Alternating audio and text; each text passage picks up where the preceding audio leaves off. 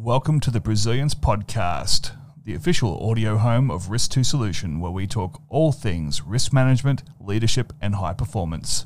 I'm your host, Joe Saunders, and today my guest is cybersecurity specialist Sean Finn.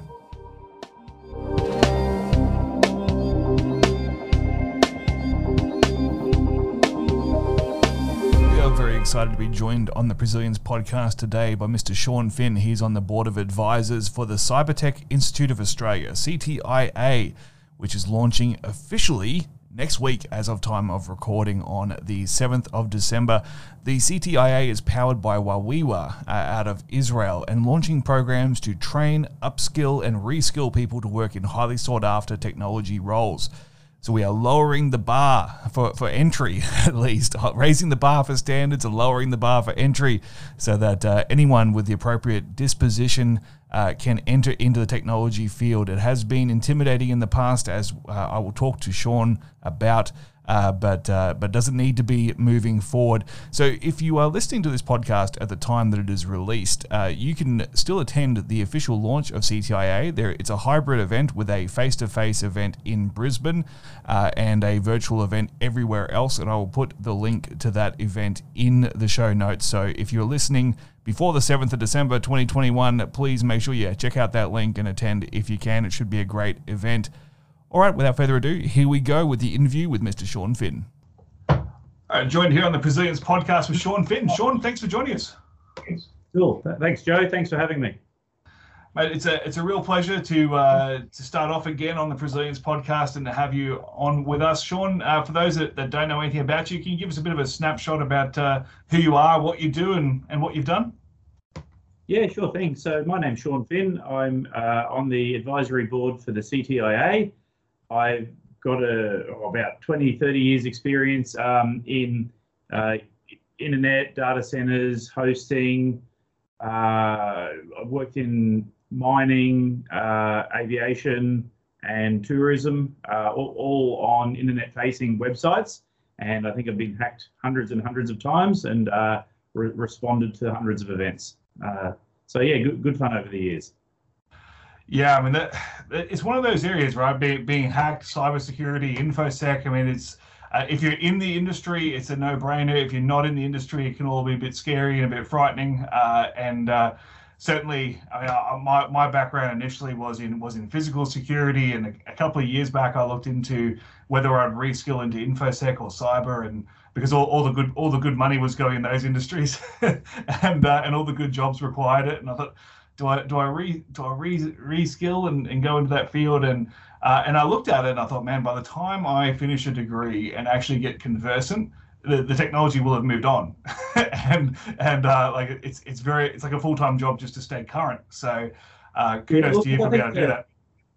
You've got the fundamentals, right? So the fundamentals are translatable as long as you've got your networking and you can log in all of your different operating systems. That they change a little bit over time, but the fundamentals generally don't.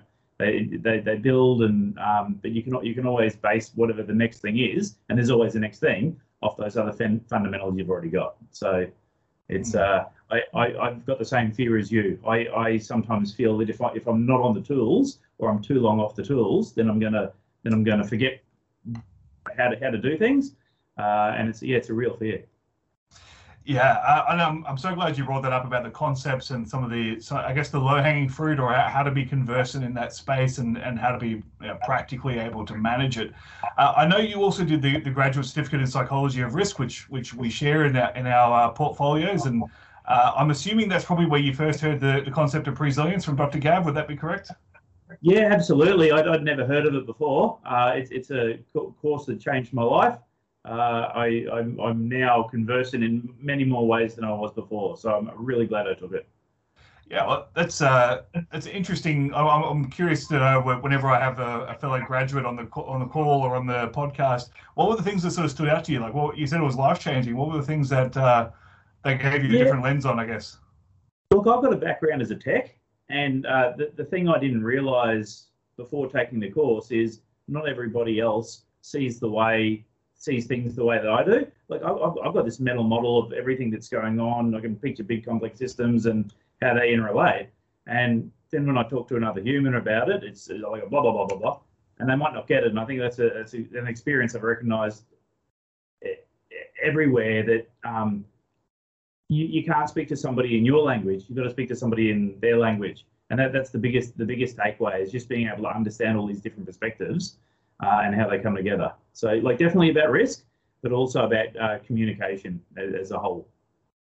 Yeah, the communication piece has been so valuable for me. I mean, even now as a consultant, I mean, a lot of what I do is go into organizations and just take the knowledge that's already there and communicate it in a different way, and create that common operating language, or the common operating picture of what's actually going on, what needs to happen. And sometimes within organizations, there's an immense amount of frustration from techs, from specialists that know how to solve problems, and they just can't get buy-in, or they can't get the funding or the resourcing they need, because they just don't know how to communicate, and they don't realize this is their shortcoming. They think people are ignorant, but they don't know how to communicate that to someone who doesn't come from their background and doesn't get what they get. So that's a really important piece. And it's frustrating, right? So like frustration is the thing that builds up. And look, I'm sure we've all got stories about a text saying, warning, this is going to happen, this is going to happen, this is going to happen. Why is nobody listening? Bang, it happens. And why didn't you tell us this happened?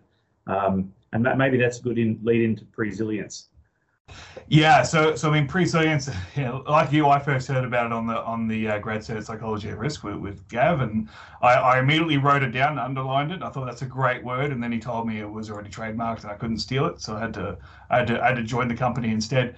The pre-resilience is obviously this is the pre-resilience podcast, so we can talk freely about what it is. But what do you see the value is of understanding pre-resilience, or taking a pre-resilient approach for the cyber, IT, InfoSec community? Yeah.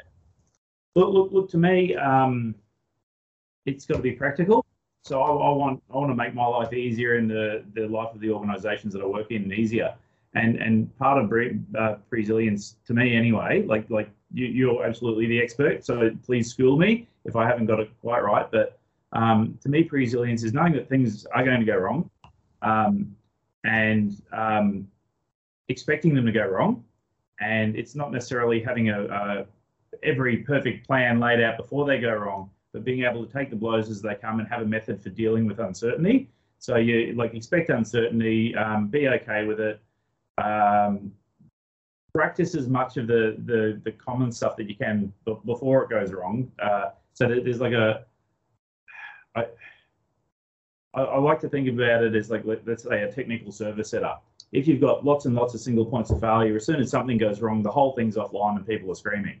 Well, that's not being pre-resilient. So pre-resilient to me is expecting failure, and at every place, have redundant things. Redundant's a good thing in IT. It's not a bad thing. It means there's two of everything.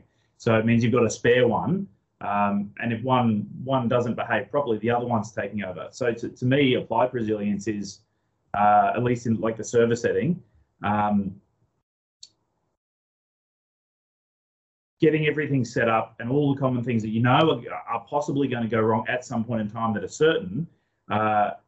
When they go wrong, you're now at risk of not being able to service your customers or your internal stakeholders, and then you can go about things in a calm fashion, repairing them, rather than everyone running around the world's on fire, putting the fire out.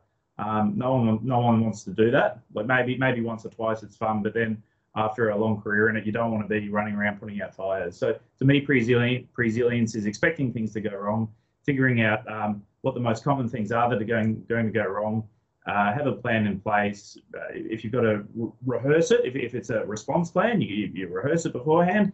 If it's a technical failure, you already have things in place so that when something goes wrong, another technical thing takes over, and then that allows a certain calmness inside. So when the sky's falling and everything's terrible, you go, it's okay. We already know what we've got to do. We're not making it up on the spot. You're not getting stressed out internally, and you can go about it calmly and then get back to the status quo and then wait for the next event. So that's what resilience is to me.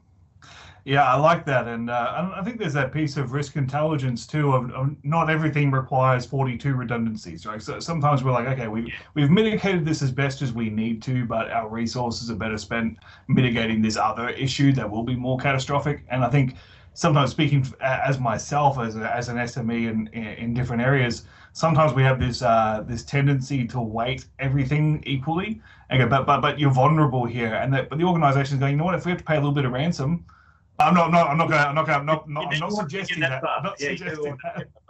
I'm not suggesting that part, but you know, from a if you're talking to for example, a CFO who might be looking at, okay, what does this actually cost?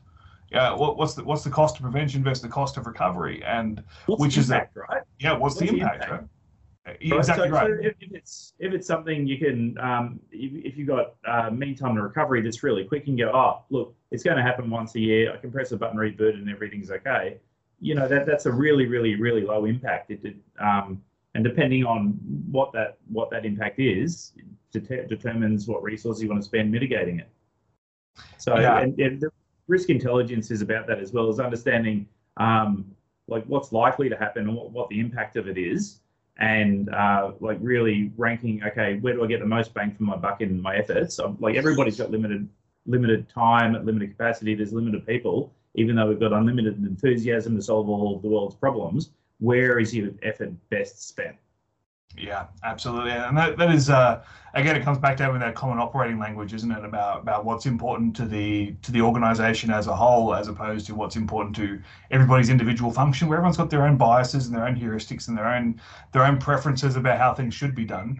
Support everyone's on board. Even understanding that everybody's, like, stakeholders have different viewpoints. You know, it might not be apparent, or people come into things with biases, you say, and their own ways of wanting to listen or not wanting to listen. Some people are open, some people aren't, and I like the ethical dilemma.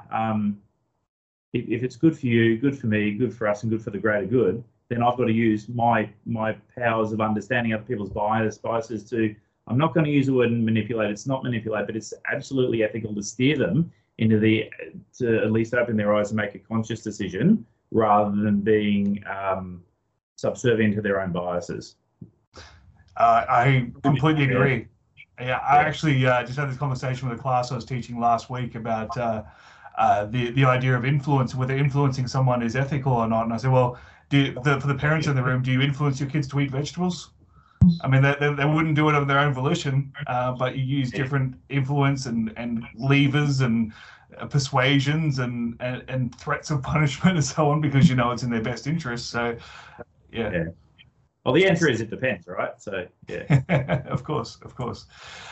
So, interested in your thoughts, having been in the industry for quite a while, what do you see are the changes on the horizon, or what do you think are the biggest risks that organizations should be paying attention to right now?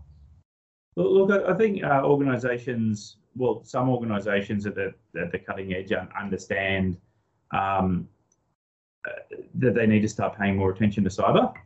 So there's a few phases that I see. This isn't anybody else's view of the world. This is Sean's view of the world. Organizations beforehand, as they grow up in the digital world, have an opinion of, hey, if it's not broken, don't fix it. It's been running forever.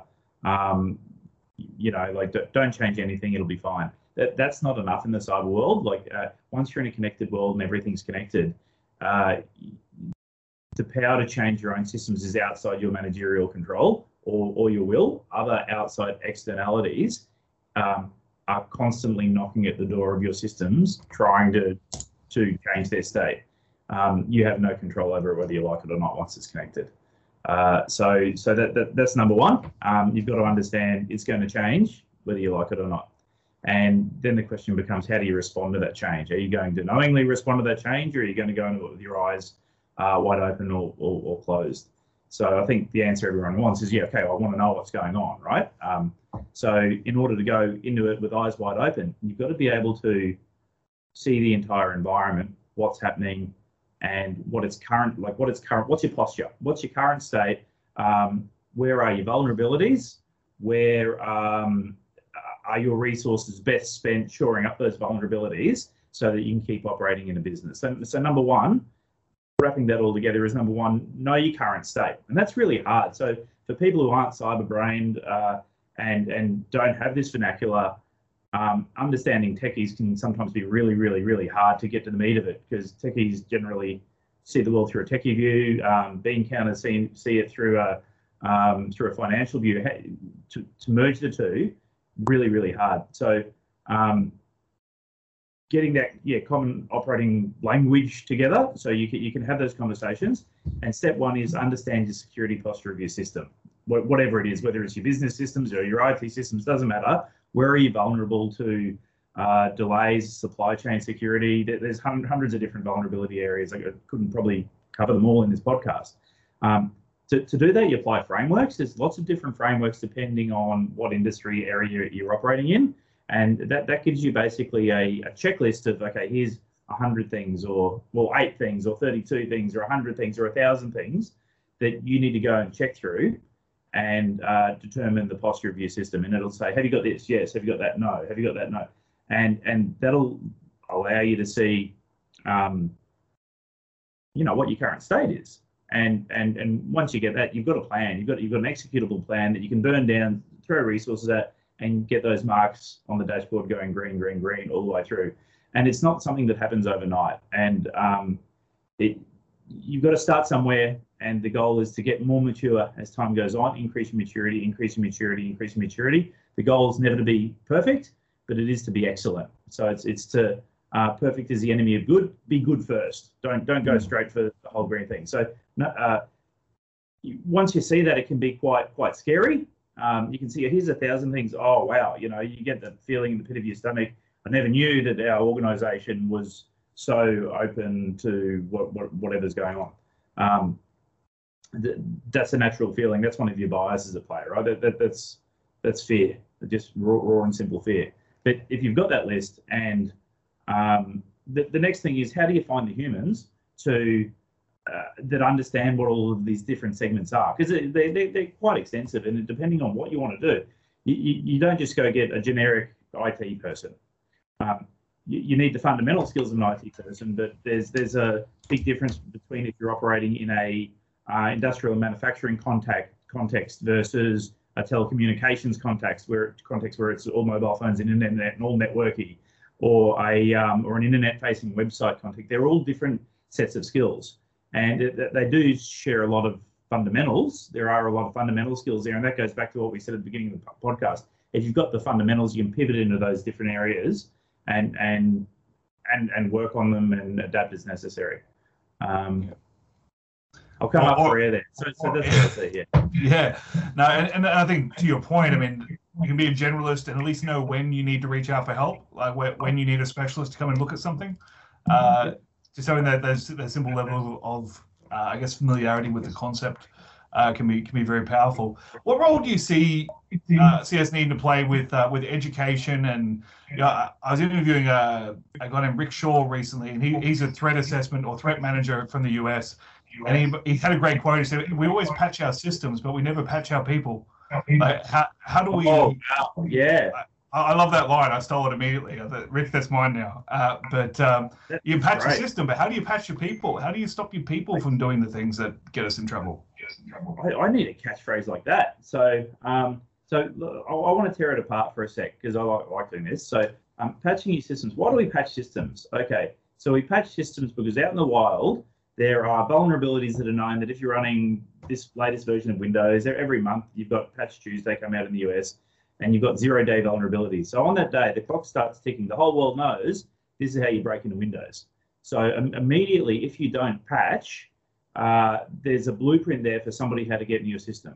That's why you need to patch every single month. And that's one of the most basic things. People-wise, all right, so this is a good one. I'm a techie, right? I'm only learning people. So people-wise, let's apply the same logic to people. So once you know people are vulnerable in a particular different way, or have a gap that needs filling, should we be like upskilling them? Should we be saying, okay, here's the new thing you need to learn this month, download the information, go do a few hours with the training or whatever it is, and keep up to date? I think that's a great idea. Because generally the thing is, go to uni and learn some stuff and do maybe a few training courses here and there, and then the rest is up to you to self-learn in your own time. but there's no continual trickle of maintaining that currency. And yeah, that goes back to what you said at the beginning, is once you've learned it, where's that, how do you maintain? Great quote. That's yeah. I'll try to give credit to him for as long as I can, but I've more or less stolen it now. What about just for educating like the regular workforce? There might be, we always talk about the cliches of writing the system passwords on the post-it note on their monitor, and there's always that. Well, make sure you change your password every month, but then some organisations have made it every week, and then people just can't remember their passwords, so they write them down everywhere. Like, where's that sweet spot? I mean, I know we're just talking about passwords, but where's the sweet spot for educating your run-of-the-mill employees about their cybersecurity obligations? Wow, look. So reminding people of what the basics are. Like, don't give your passwords out to somebody on the street. But I think you've got to scale here, trust and control. So what you're saying is educate your people so you trust them to do what you've told them to do. But over time, people forget that. So to balance it out, you've got to have controls in place. So I'll use a password example. Passwords are no longer cool.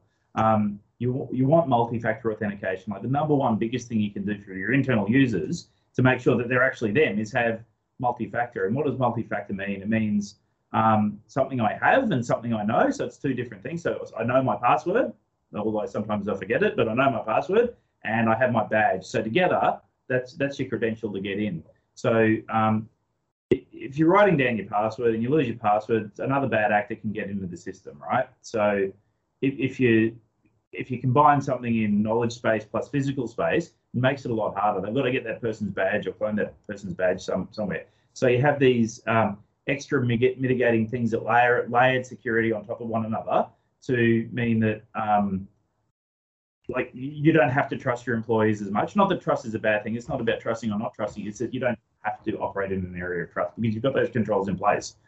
Once you've got those controls in place as well, it's better for your employees as well, because or your staff or whoever you're working with, right? Because you're giving them a safety net so that they don't have to think about that and worry about all of these things and juggle all these things. They can just concentrate on, if I've got access to it, I'm meant to have access to it, and I can do the things I need to do to get my job done. The rest of everything else disappears. You don't want to be remembering 10 passwords and 5 different secret knocks and all the rest. You just want to get on with stuff. So that's my thoughts on that. Well said, well said. Just to bring us home, one of the priorities of CTIA, Cybertech Institute of Australia, has been to enable people to change careers and get into cyber, get into InfoSec, without those barriers that I mentioned way at the beginning, where I felt like the only way in was to go do a bachelor's, and like I was fighting uphill because I didn't grow up doing coding, and like it just felt like there was so much I was expected as a starting point, and that can be pretty intimidating. I mean, I was only in my early 30s when I was looking at it, let alone if I was trying to change careers in my 40s or 50s, and it might seem a bit overwhelming to try and learn a whole new language, as it were. What advice do you have for people that may be looking to either expand their skill set, or maybe they're looking to completely change industries because of current events? Do you have any advice for people that are new to the sector? Yeah, look, absolutely. There are so many different areas and different ways you can go, and they're all in desperate need of people leaning in with the skills that they already bring to fill those roles. That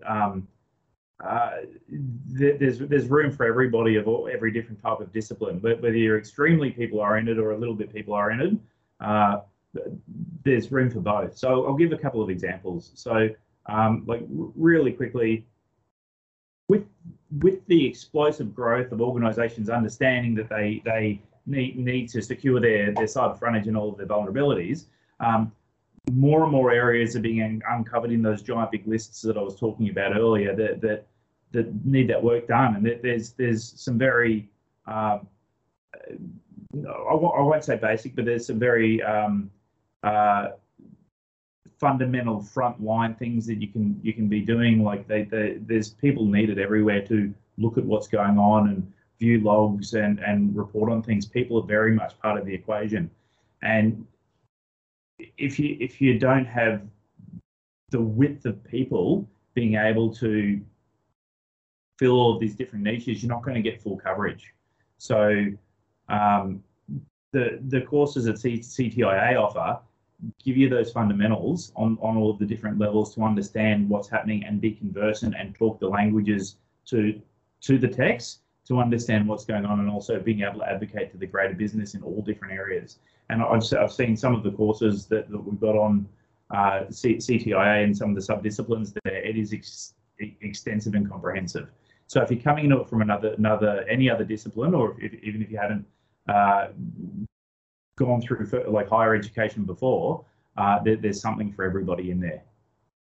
Yeah, it's a great encouragement. I mean, no one wants to be the old man yelling at the cloud, thinking the internet's a fad and it's all going to blow over. I mean, at some point, if you're involved in risk, you're involved in security, you're involved in protecting anything, you are going to have to be at least conversant in the language. And I think up until now, we haven't really seen a lot of ways of making that easy. It's been kind of a traumatic transition for a few people if they didn't grow up with the right hobbies and the right friends and the right environments. But I think we're starting to get to a point where we can bridge that gap and make it a lot more feasible and a lot more welcoming for people. So I'm very excited about what's possible there.